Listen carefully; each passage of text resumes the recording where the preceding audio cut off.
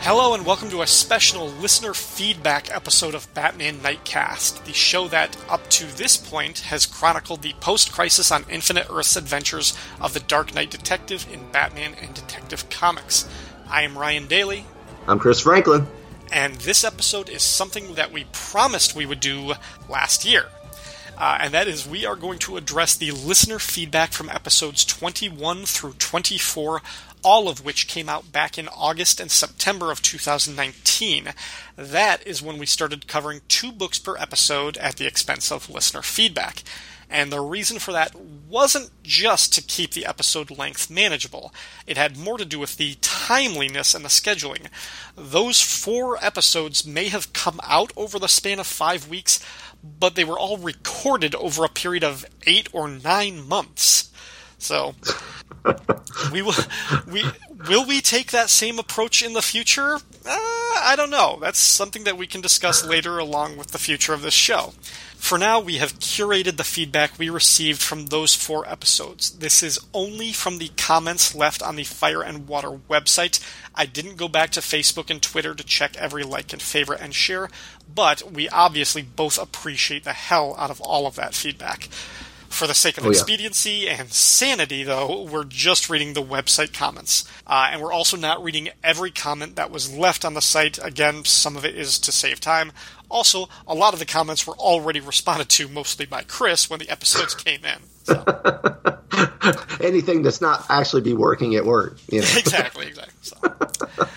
All right, let's get to it. On episode 21, we covered Batman 410, which was a Max Allan Collins issue with Two-Face, and Detective Comics 577, Part 3 of Batman Year 2.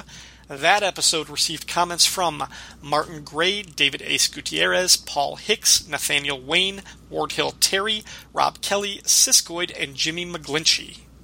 Martin Gray from the blog Too Dangerous for a Girl said, the only thing about Batman teaming up with Joe Chill and using a gun is everything. Chill and Leslie Tompkins should never have appeared beyond their first appearances. Heck, much as I enjoyed the Golden Age stuff with Chill's mother and Lee Moxon, the thug who killed the Waynes should never have even been named. He should have never escaped and became the man who Batman never caught, ensuring his stupid crusade never ended. I mean, yeah, I don't know about that. I mean, I have said that, you know, I liked the killer being anonymous and leaving that sort of open-ended. I'm not sure how diehard I am with that, because I've heard a lot of really smart people that I like making an argument of why it didn't matter why Joe Chill was fine, that Batman caught him, or why he got himself killed and everything, because ultimately that doesn't matter. That doesn't change Batman's mission. It just sort of reinforces it. And I mean, there were good stories told with Joe Chill, especially that very first one with, you know, like what happened to him in the Golden Age and how that was told. So I'm kind of 2 minds. I mean, obviously, like just with how much we didn't like Year 2, I would be fine if that had never happened. Right? Yeah, I tend to just give me the origin of Batman, where Batman catches up to Chill. This is written by Bill Finger. Mm-hmm. He wrote the origin. He wrote the book into the origin. Let's leave it alone. You know, basically. All right, Nathaniel Wayne from the Tough Like a Girl podcast here on the Fire and Water Network, as well as the Council of Geeks YouTube channel, said, I'm a bit of a Todd McFarlane apologist, so yeah, I'm about to do that a bit here. You guys are absolutely right that his art is striking and has energy, but depending on how exaggerated the world he's playing in, it doesn't always graft on well. This is part of the admiration I have for Spawn. I honestly think it's a pretty decent book, or at least it was back when I read the thing over 25 years ago. But the genius of it is Todd's self-awareness. I think possibly more than any other hot artist of his generation, Todd had a very good understanding of his own strengths and weaknesses, and I don't just mean in the Liefeld way of avoiding drawing feet. So, when it came time to create his own hero and story from scratch, he made narrative choices that would allow for his artistic strengths to shine. So take the cape. Spawn's cape is easily as absurd as Batman's is in Year 2, but it's a supernaturally powered costume, so it doesn't have to make physical sense. Todd's faces can often be cartoonish, so the hero has a completely face-obscuring mask, and the major humanoid characters, Tony Twist, the Clown, Jason Wynn, are designed to lean into a more cartoonish style. His creatures are so bizarrely proportioned that they shouldn't even be able to stand up.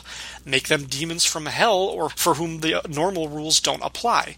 I really think that Todd put a lot of thought into ensuring that he made a character that would allow him to shine as what he did well, and it takes a pretty high degree of self-awareness to do that as cleanly as he did. Of course, he proved himself to be something of an anal polyp in his personal dealings, but that's another conversation. And then Nathaniel went on to promote the TV show Gotham again for like the 90th time, so I'm just going to skip that. What do you think of that assessment of Todd McFarlane? Yeah, I think he's got a really good point. I think Todd, I totally agree with that. He was very smart. He basically designed that universe to his artistic strengths. I mean, and to his narrative. I mean, because, he got a lot of flack for when he started writing the adjectiveless Spider-Man title that he didn't know how to write, basically. And, it's like he stretched the original decompressed storyline of that first 5-part or whatever it was. And he basically, the whole story he came up with for Spawn and the artwork, the universe he set it in, I mean, it totally fit what Todd could do well and what fans wanted to see from Todd. So, yeah, it was very, very smart. So, yeah, I give him credit for that. And now, oddly enough, Todd McFarlane is making DC superhero action figures. So, now he's back with Batman in one way or another. So, I heard about it. And yeah, I agree. I think of his projects that he's well known for, I think Spawn generally looks the best and feels the most true. I mean, I was never as big a fan of McFarlane's Spider-Man. I didn't like it as much as everybody else do. I don't like the way he draws Peter Parker. I think his Peter Parker is ugly. But there's just something about that world. So I think Spawn, when I read it, feels more natural and reads better and reads easier than his Spider-Man or his Batman. Now, that said, I've only read 4 issues of his Spawn. But, yeah. We got a comment from Ward Hill Terry, who said, "My complaints regarding Year 2 are still valid and are probably still on the feedback page for that episode. As far as the Two-Face story, it reads like a really average 70s TV show. Both of the books reviewed this time suffer from their respective authors forcing plot elements into their plots. If Collins insisted that there be a personal connection between Two-Face and Jason Todd, which is really corny, he could have used that as a chance for Batman to instruct Jason in how to be a detective relying on intelligence, not a revenge seeker led by emotions. Instead, he aims for melodrama. I cannot defend Dave Cockrum's efforts in this book. Perhaps it was a rush job. I don't think I'll ever defend DeCarlo's inking. I've never enjoyed any page he worked on. Some of the panels look like he was trying to emulate Jack Kirby inker Mike Royer, but the lack of energy and backgrounds in the panels don't earn a Kirby shine. Barr's story feels like he's trying to make a jigsaw puzzle using his favorite pieces from 10 different puzzle boxes, plus some Lego pieces he insists belong in the jigsaw. So many elements have to be crammed in that any development is sacrificed, like the Bruce and Rachel story. The original tale of Joe Chill, no doubt by Bill Finger, is that Batman has been Batman for many years when he sees Chill and recognizes him. Until that moment, he had no idea who he was or if he was alive or dead. His confrontation is both personal and calculated. He is quite prepared to give up being Batman to bring Chill to justice. It's a great story that owes as much to O. Henry as it does to the pulps. I disagree with Martin that Chill should have remained uncaught, but I don't like to read Batman stories where Joe Chill is a fetish who must be constantly invoked. Batman shouldn't ignore the unsolved mysteries in his career, but he oughtn't to dwell on them either. Finger's story was a nice, neat, well-constructed package. Barr has hot-glued 400 puzzle pieces to it, and it's ugly. Yeah, I mean, that feels a lot like what we said, how we described it, yeah. Yeah, he took something that was a very, like you said, a very simple story and just threw it in a Cuisinart with tons of other stuff and served it. Yeah, pretty much. Moving on to episode 22, we covered Batman 411, the second part of the Two-Face story, and Detective 578, the conclusion to Batman Year 2. That episode received comments on the website from Rob Kelly, David Ace Gutierrez, Siskoid, Gothos Mansion, Gold Dragon 71, Brian Linton, Jimmy McGlinchey, and Tim Price. Rob Kelly from This Network said, "I have to ask, where are these comic scans coming from? They look like they've been stored in some kid's closet for 30 years. Sans bag and board. A visual comment on how you guys feel about the books?" I think it's more of a visual comment of how I used to take care of my comic books. Because most of those scans, I think, are mine, if I remember right. I think for some of these issues, about half of them were yours, half of them were mine. But yeah, absolutely. Like I for a lot of these issues, I did keep in that condition. They were just stored without a bag and board for a long time. I think I mentioned this in I think I responded to Rob that I was like, that's better than they deserved.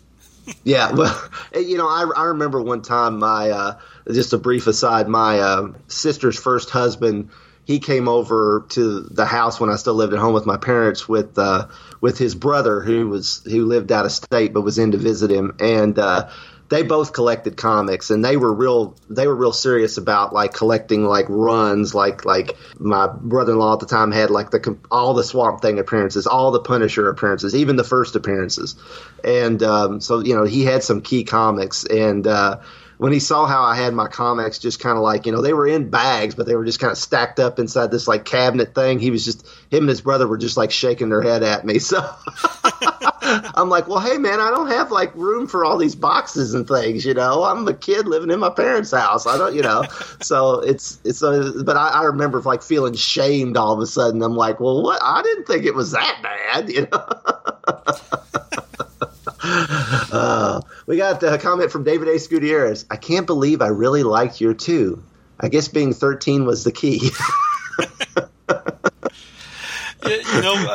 We had other people, like, when we first started this, they're like, oh, we can't wait till you get to Batman year 2. We really liked that story. And I'm like, seriously? You did? You want to think about that again? Did you like year 2 more than year 1? You want to take another try? I didn't like it more than year 1. But I liked it more before we did this than I do now. I mean, it's like examining this. It unfortunately really brought to fore the problems with it. It's like now I had kind of fell out of love with it a little bit since my initial reading at about the same age that David's speaking of. But yeah, it definitely is now. So yeah, every comic is better until you read it. Right. Siskoid from here on our network, covering many shows, he said, so how much of year 2 was supposed to reconcile the idea of the Golden Age Batman sporting a gun? It feels a little like it was woven to explore the idea that the Bat evidently used guns once, but rejected them. Was that in Barr's head at all, you think? While Barr was a good mystery writer, I never liked his action-oriented stuff. It's possible you might have heard the rumors of my active disdain for his Batman and the Outsiders. It's not a very well-kept secret.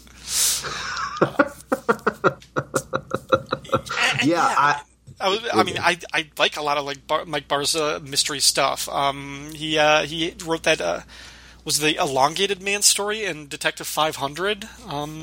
He was always a solid mystery writer. Yeah. Honestly, the Barr, I've enjoyed everything else from the Barr run with Alan Davis. It's year 2 where it all kind of starts to fall apart for me. But I do think that initially the idea was to show up to reconcile the Golden Age Batman carrying a gun. It just developed into something way beyond that at some point. Gothos Mansion said, for the life of me, I don't know why Collins' Batman run turned out so badly. On the surface, he would seem a great choice to be a Batman writer. I've read some of his prose and seen some movies where he did the screenplay, and the guy can write. He is very good at mysteries and hard-boiled stories. Collins even finished some of Mickey Spillane's uncompleted Mike Hammer manuscript. While I wouldn't want, although unfortunately we've often since gotten, a Batman that is as hardcore as Mike Hammer, the Hammer stuff showed that Collins could have written a gritty Batman. He just didn't. Collins' run isn't fun either. It's just confusing. As for Barr, yeah, it is that. As for Barr, I liked a lot of his Brave and the Bold stories. I can't really think of an issue he wrote that was bad. I wonder if we Bat fans cut him slack because of how awesome Player on the Other Side was. It is my favorite Batman story of the 80s that wasn't written by Len Wein or Alan Brenner. On the other hand, in Batman and the Outsiders, Batman was on his way to being unlikable. I think Barr's stories on Detective are pretty hit and miss. I hate the Joker Catwoman story, but like most of the others except for year 2. Let's see. Batman is thinking about killing villains, so he decides that another guy who is killing villains needs to be taken down. To stop him, Batman teams with the killer who started his crusade in the first place. Yeah, that makes a lot of sense. Plus, Batman should have some nobility, and his trying to seduce a potential nun away from her calling just makes him seem like a sleaze. Year 2 is a prime example of nutsoid Batman that is as bad as the criminals. That may be why I hate it so. I admit I think my personal feelings on Barr may interfere with my enjoyment of his stories now. I remember how he attacked L.O. Sears, who didn't agree with his political beliefs in Batman and the Outsiders, and he comes across as pretty arrogant in interviews. I used to enjoy his Maze agency, but now, like his Bado and detective runs, it may be because I enjoyed the art so much. He set the male true crime writer up as a Mary Sue, and you can tell Barr identified with him. Let's not forget that Barr is technically to blame for Damian Wayne, too, and Damian may be the only DC character I hate more than Green Arrow. Yeah. But he's talking LO Sears. He was talking about the letter column writers, because Barr like literally got in like fights with the people who wrote into Batman the Outsiders, especially oddly enough we recently talked about a Bob Haney story with Black Canary, Bob Haney Batman Metamorpho story that fans were like, well, Metamorpho knows that Bruce Wayne's Batman, and Barr's like, that story does not count in continuity, and the others like, oh yes it does, and then it got into this. Yeah, he had this kind of passive aggressive, mostly aggressive relationship with the people that were writing into his comic book. I have to confess, I just figured out, or like just kind of clicked for me, Gothos Mansion's name last night. Because I reread the story, The Demon of Gothos Mansion, in the Treasury, the Batman Strange Adventure, Batman Strange Cases, the Treasury. Okay. It was from Batman 227, I want to say. Right. It's the one where Neil Adams redid the classic, the classic Batman cover. Yeah. Irv Novak story on the inside. But yeah, The Demon of Gothos Mansion. And I was reading that. I was like, oh yeah, duh, that's where his name comes from. And I should have known that because I knew the story from a long time ago. But okay, we got a comment from Jimmy McGlinchey, who said, I don't know if you were aware, but Peter Tomasi has brought back the Reaper in the latest Detective Comics annual. The new Reaper is the previously unmentioned son of Judson Caspian, who has reinvented the concept of the Reaper along the lines of Batman Incorporated, a Reaper in every country.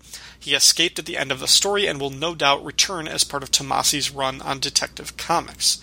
I didn't know that. I'm not a huge fan of Peter Tomasi's writing. I like him more as an editor when he was working on the Green Lantern books. I am intrigued at the idea of like having a sort of like Batman Incorporated style, like that particular version of a villain in every country. That's kind of interesting. So is year 2 back in continuity? DC has, DC's continuity has been a joke for a long time, but I have never seen it in the jumbled mess it is today. I don't even try anymore. I mean, it's like Doomsday Clock, and now they're supposed to be like rebooting it again, and Wonder Woman, like now they're following the lead of Wonder Woman from the movies where she's been around since World War I, and which is fine. That part's fine, but it's just like I don't think anybody has any idea of what. Bob Haney, if he was still with us, would fit right in with the lack of continuity in the comics. So,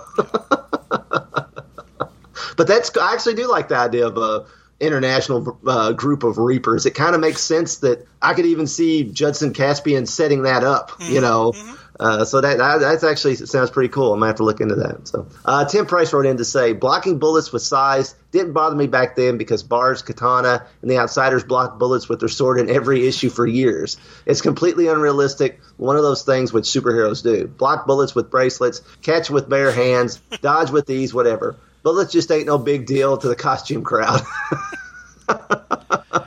Fair enough. It's hard to argue.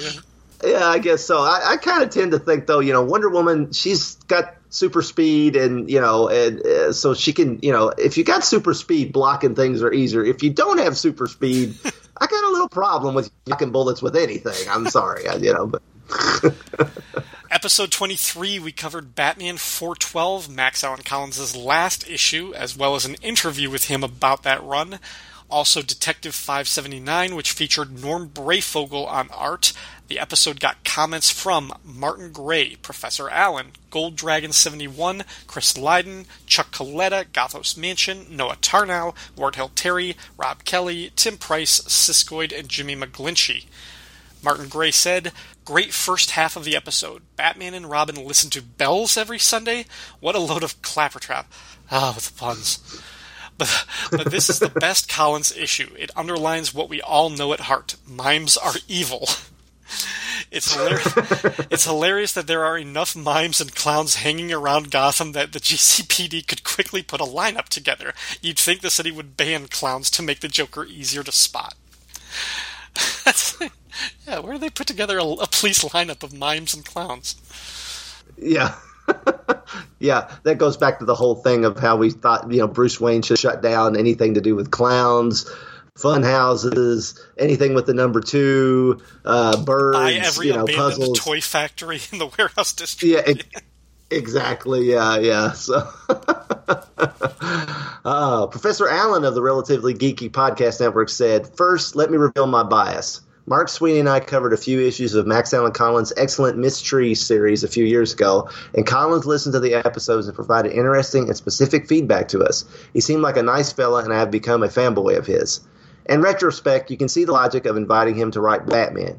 He had done Dick Tracy for a while, and Mystery was an award-winning mystery series. And although it was more than a decade away, Road to Perdition was excellent. I enjoy his prose novels featuring the character Quarry. The guy can write detective and crime stories. But it turns out that Batman isn't just another detective and crime story. As he would say, I'm Batman. And what Collins gave us in these issues was some pretty decent Dick Tracy stories, with decent Dick Tracy villains. But Batman isn't Dick Tracy. What sounded like a great fit was in fact a complete misfit. I don't hate these as much as you two do, but again, I'm inclined to like Collins. I do recognize that these aren't good as Batman stories, however." So, what do you think about that? I mean, yeah, I agree with what he was saying, and I've seen other Collins stuff that is fine to good. I mean, yeah, it's kind of like the same refrain that we were saying since the beginning of his. On paper, his resume was like, yeah, this guy should be a great Batman writer. That's why Denny O'Neil sought him out and got him. So it's just kind of inexplicable that it went as badly as it did. like why? Like even after the interview, I still have trouble grappling with like. Why? Like, did you just go against all of your natural instincts, or what it was? But that resume you would think would have been a great Batman writer, and it just turned out some crap. So I don't know. Yeah, and again, we don't want to beat up on Denny O'Neil. Of course, he's a legend. He's done a lot for comics in general and Batman in particular.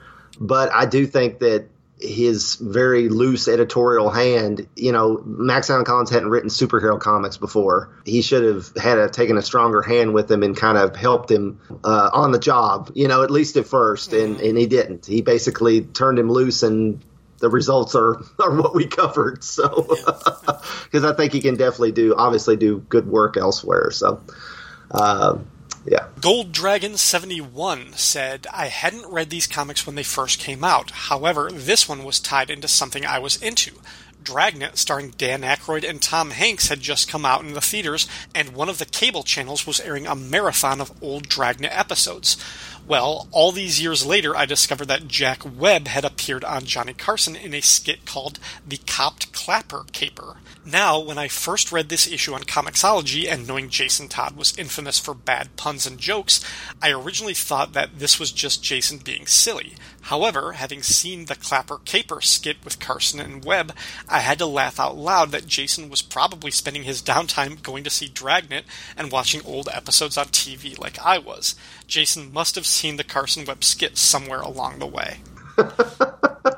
Now that's obscure. I hadn't thought of Dragnet with Dan Aykroyd and Tom Hanks in years, but once I read that, I had the rap from that they did stuck. Yes, Tom Hanks and Dan Aykroyd rapped from the Dragnet movie, and I actually have it in my head going right now. It's been in there for 30 years, and thanks, Gold Dragon 71, for bringing that back. I really do appreciate it.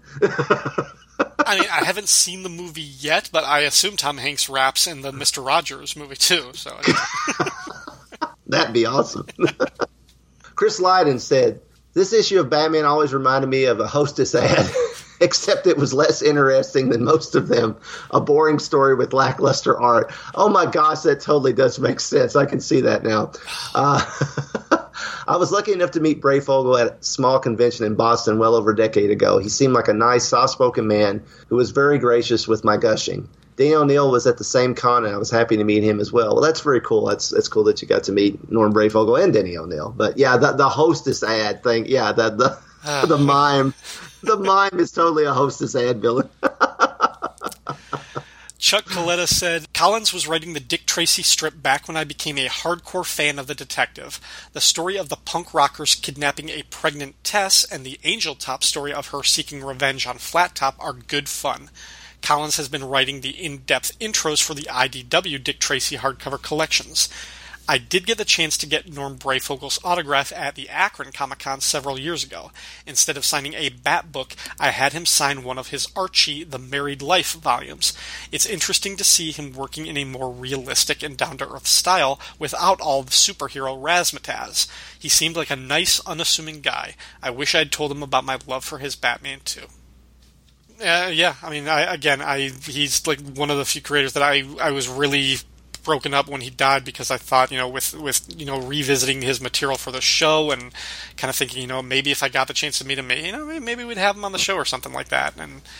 But yeah, sucks what happened. So. Yeah, I mean, of course, it's tragic that Norm Brayfogle passed as young as he did, but yeah, I would have loved to have reached out to him and met him at a con, had him on the show. He was definitely on the list of people that if he had been at a show that I was anywhere near, I would have went out of my way to get to that show to meet him. So yeah, it's just a real shame. Yeah. Noah Ternow said, I agree that Collins' Batman was on the whole very lackluster, but I strongly disagree that this was his best story. I actually think that his Penguin Tale in Batman Annual number 11 is excellent, with a very nice Silver Age flavor that would fit in perfectly with the Bar Davis run you gush about. Of course, that story was helped immensely by the artist, Mr. Frickin' Brayfogle, which takes us to the second half of this episode. I never get tired of looking at, discussing, and analyzing this guy's work, and he clearly got Batman right out of the gate. Such a perfect synthesis of atmosphere and action. He will always be my Batman artist. By the way, in 1996, Collins wrote a prestige format Elseworlds one-shot, Scar of the Bat, an Untouchables riff drawn by Eduardo Barreto. Any thoughts on this? Any better than his run? That's one of the Elseworlds that I haven't read. That's when they were really starting to crank out Elseworlds. Like, it seemed like one came out a month, and they were always $5 a pop back when $5 a pop for a comic was high, or $6 or for a prestige comic. And I just honestly quit buying them. I couldn't keep up with them, and they were too expensive, and I only bought the ones that really jumped out at me. I love Eduardo Barreto, but honestly, Max Allan Collins' name on it probably stopped me from buying it. Yeah, I haven't read it either. The putting it in more of a period setting, and certainly getting Eduardo Barreto, I mean, maybe if I saw it in the wild for a little bit cheaper, I might be inclined to check it out. But yeah, I don't think I have it in my collection, and I haven't read it. So yeah, Eduardo Barreto actually drew quite a few Elseworlds. He drew the Master of the Future, the sequel to Gotham by Gaslight, and he drew that Speeding Bullets with Superman, where Superman and Batman are merged, basically. And yeah, I don't know. Did we say that was Collins' best Batman story? No, clearly he's right. The Penguin story in Batman Annual number 11 is the best story that he did. Not just the story, but the combination of story and art. It's the best package we got from Collins. Yeah. Which that's not his fault. That's editorial. But yeah, it's definitely the best. Ward Hill Terry said, not long after you posted this, Mark Evanier posted his 25 more things I learned about the comic book industry since I got into it in 1970. The list included 79.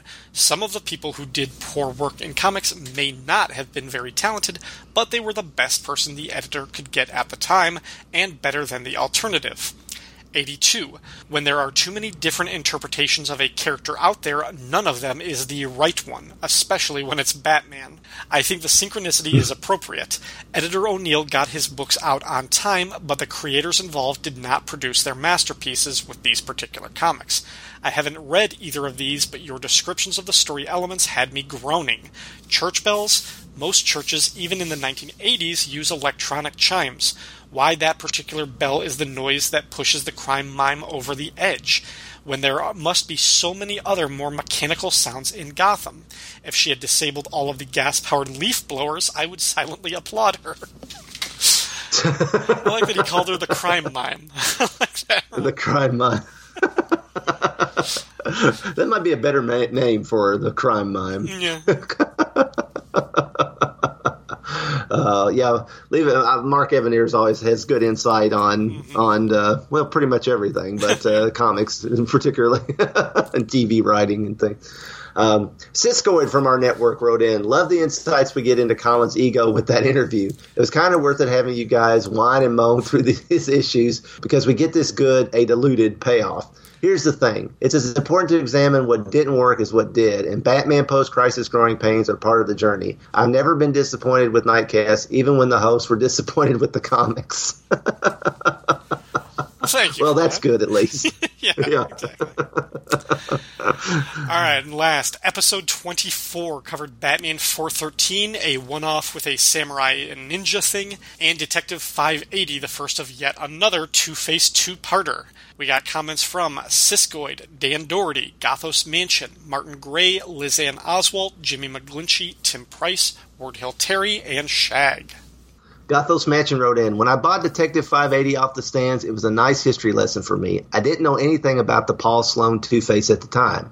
I also hadn't read the newspaper strip story where Harvey Two-Face was an actor. Really cool that Bill Finger, probably could have been someone else I guess, managed to merge the actor Two-Face into the regular Batman storyline with Sloan. Honestly, it was a lot better than Batman Year 2, although I agree it didn't match up to some of Barr's other stuff. I did like it better than the Joker Catwoman story, which I hated. Also, in retrospect, it does suffer in comparison to what comes after it, too. Lizanne Oswalt said, the Batman cover is fine. The samurai is interesting. The ninja mask is cool, but ninjas never existed as we see them. The costume came from Japanese plays that had the men in black look to move set pieces and the audience learned to ignore them. Thus, when one acted as a ninja, it shocked the crowd. Real ninjas were just anyone trained to kill, mostly wearing the clothes of the time, since someone running around in all black would be noted. Samurai are a lot closer, mostly soldiers but well-trained and changed into the honor-bound warriors with the poems and code of Bushido. Interesting. Yeah, I didn't know any of that, honestly, but I kind of don't like the fact that ninjas didn't really wear that. So. The 80s lied to me. The hell you say? Snake Eyes was wrong. Yeah.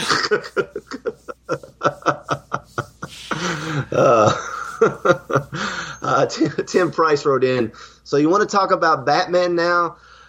I guess. A hilarious moment because, dang it, you guys were having such an interesting conversation about the other comics from this month. I was fine if you wanted to keep going a little longer. And oh my goodness, the new Captain storyline is a classic. Anyone else notice the parallel in JLA Avengers when Superman had Mjolnir briefly, commenting he could barely control it like Cap did in that issue of Thor? So awesome. Hey, I guess there's more Thor to discuss. What else we have Simonson's curse on that comics cover? What?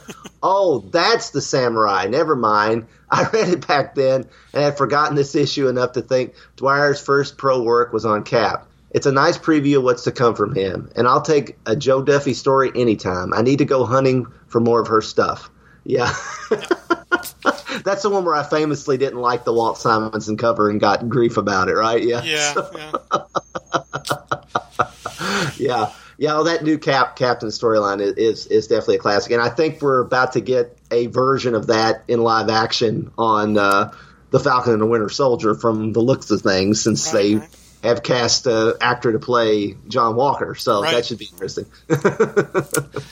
Ward Hill Terry said, now that we don't have Mike W. Barr to kick around anymore, I'd like to share some thoughts. First, the Batman and Robin thing.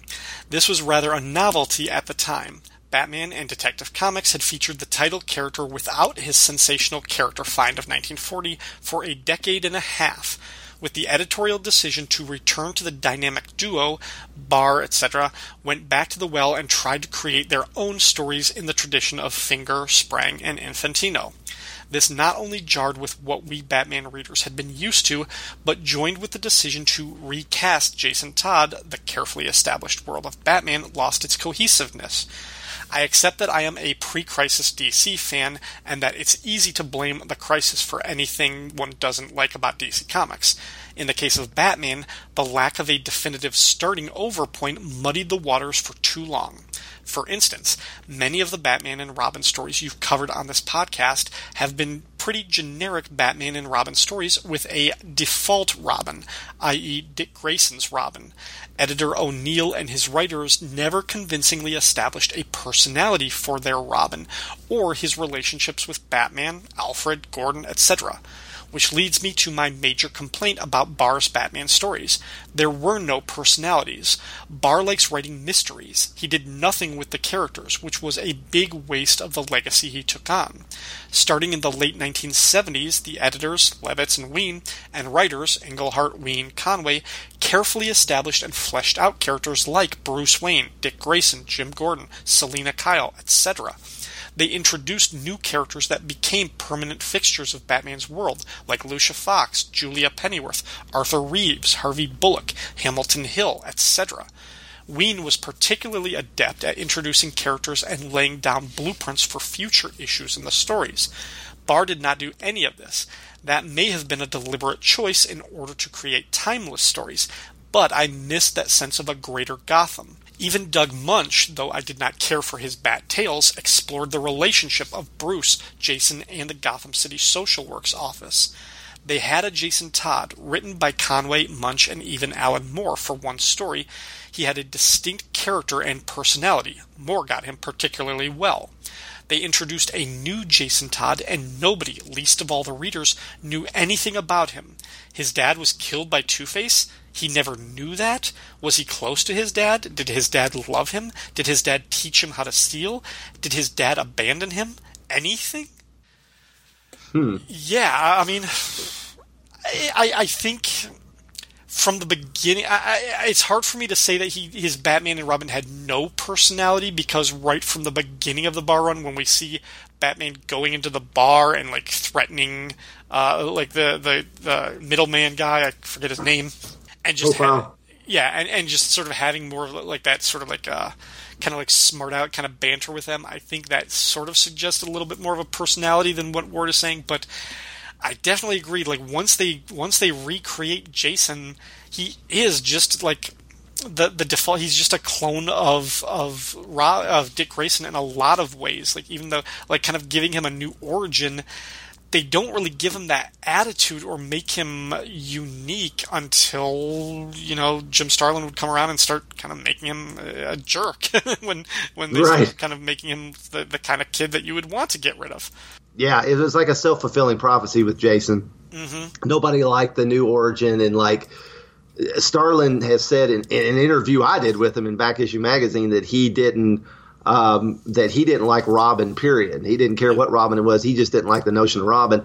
And he basically steered into the fact that he didn't like Robin, so he wrote him in a way that nobody's going to like Robin. But yeah, I think, again, we have to go back to the very loose editorial hand, because, I mean, we didn't get a consistent portrayal of any of these characters across the two titles, really. I mean, that's ultimately, again, hate to bag on him, but it ultimately goes back to the early days of Denny O'Neil being the Batman editor. So, got a comment from Shag, our buddy Shag on the network. Maybe you addressed this on the show, but I just read this issue for myself. Have you considered leaping ahead and covering retroactive 1980s Batman? It's a Mike W. Barr tale featuring the Reaper, Batman, and Jason Todd. It's clearly intended to slot in retroactively right after year 2. Just a thought. Loving the show.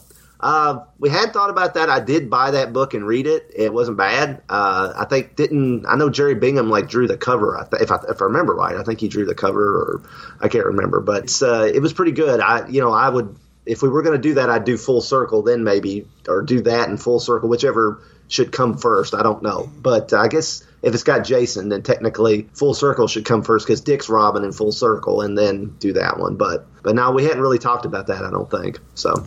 Well, I mean, that sort of goes to the future of this podcast, because a lot of people have made suggestions about what we should cover, and a whole lot of people, in previous years, when we were going through the nadir of the Collins run and some of the bad stuff of Batman Year 2, a lot of people were like, why don't you just skip this? Why don't you just jump ahead to the Breyfogle issues or cover something that you like? And I had been adamant that no, this is what this podcast has to be. We're doing the index show of Batman and Detective Comics after the crisis, and we're going to just keep on plowing through this, and if the stories suck, then they suck, and who cares? We're just going to keep on doing it. And the result of that attitude is we haven't been very consistent with this show. Because, my schedule got really thrown off when Reese was born, and then once I was able to start kind of going back to doing things regularly, then your schedule kind of get thrown off because of like a work situation, and then you and Rob starting Superman Movie Minute. I was like, hey Chris, you could cover that Superman movie that you love, or you could cover some crappy Batman books with me. What would you rather? So that was kind of tough to make that decision, and so it really looked like, I was like, I don't know, like once we could get into the Norm Breyfogle era of this book, then that would be good, but we're also covering the Batman issues that aren't as good, and it just became really frustrating, and seeing the way Batman and his family were treated in other media, I was just in a very just bleak place and not wanting to talk about this at all. And then, just a few days ago, as of this recording, Chris shoots me a text. He's like, hey, what if we just talked about some other Batman books? What if we just talked about some Marshall Rogers comics, or Neil Adams comics, or Dick Sprang, or something else? And I thought about it for all of 2 seconds. And I was like, yes, because I do love Batman. And I want to enjoy Batman. He has always been my favorite superhero, but he hasn't been for a long time because I've been stuck in bottom-feeding dregs of Batman stories of what it felt like. I was like, but yeah, absolutely. Like, why does the mantra of find your joy apply to every podcast but this one? It seems like right. Why are we forcing ourselves to do this stuff when there's really no reason? We're not on anybody else's schedule or anybody's timeline. We're not trying to fill somebody else's arbitrary needs for this. It's like, this should be ours and we should have fun with it. So, and it goes like somebody posted on Twitter, who is your Mount Rushmore of Batman artists or something like that. And I was reading through the list and I was like, oh yeah, that's a great artist that I'm never going to cover on Nightcast. Oh, that's another one that I'll never see on Nightcast. These are great. Yeah. And I made up my own list, not necessarily of who I think are the greatest, but my personal favorites. And it was like, one of them was Norm Breyfogle, okay. One of them was Jim Aparo, but his best stuff is from The Brave and the Bold, earlier. And it's like, okay, we're not going to go to that. Mazzucchelli is on there, who were just, even with just his 4 issues, we've already done that. And Marshall Rogers was the 4th one. I was like, we're not going to cover those. And I do think Neil Adams would be my number 5, if there were 5 faces on Mount Rushmore. But I was just like, okay, well, that really is kind of depressing that there's going to be such a limited amount of the Batman that I love going forward on this podcast. So when you were like, hey, let's just cover the Batman stuff that we do like, I'm like, yes, absolutely, yes, let's do that. So right, I had this thought.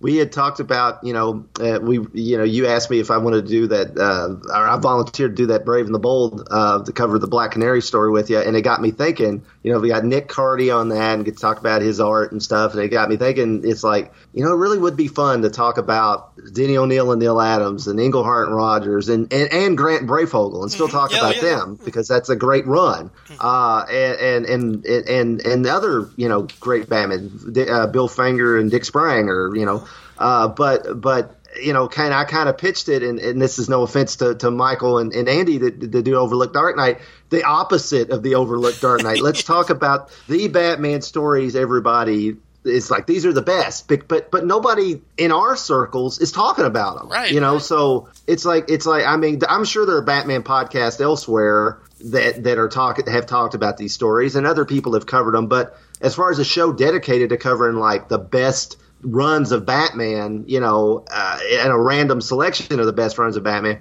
there's not a show like that at least in our immediate circles that I know of. So, so why not? And even if there is, our perspective will be different. So right, again, exactly. let's have some fun with this. Let's find our joy, and let's not worry about covering comics that that we really don't want to cover.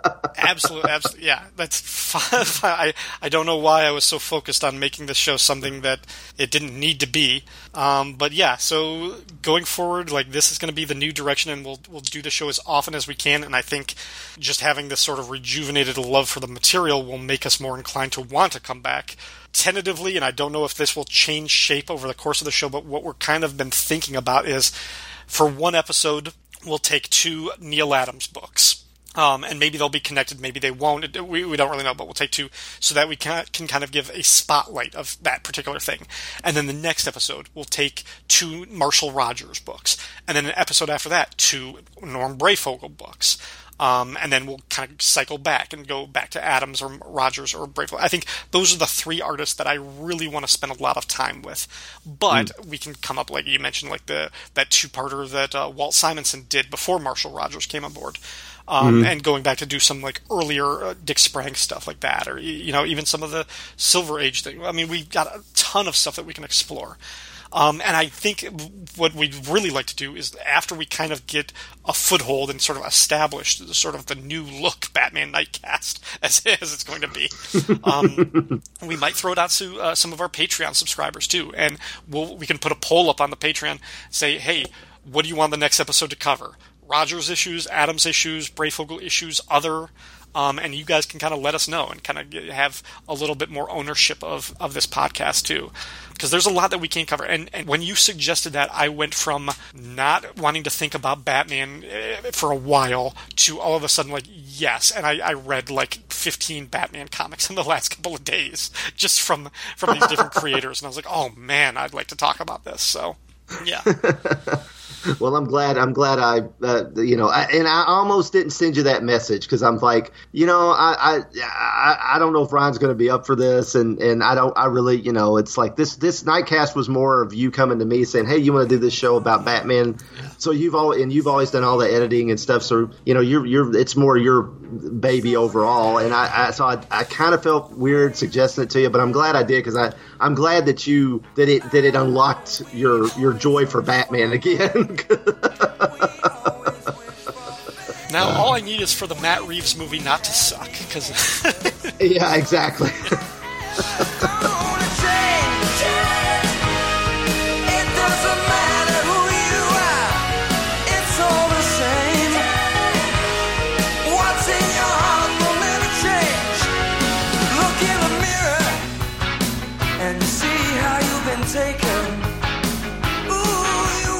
Batman Nightcast is a proud member of the Fire and Water Podcast Network. Feedback for this show can be left at fireandwaterpodcast.com or the Facebook page for Batman Nightcast. You can find me on Twitter at RyanDaily01 or email me at rdailypodcast@gmail.com. You can find me on Twitter at SupermatesPod or email me at supermatespodcast@gmail.com. Special thanks to our Patreon supporters. For more information on how you can support the Fire and Water Podcast Network, visit patreon.com/FWPodcasts. You can also support us by leaving a 5-star review on iTunes. Every review helps iTunes push this podcast to a wider audience. This podcast is not affiliated with DC Comics, and the views expressed here belong solely to us. All music, audio clips, or quoted text is used for entertainment purposes, and no copyright infringement is intended. Thank you for listening. Do you remember?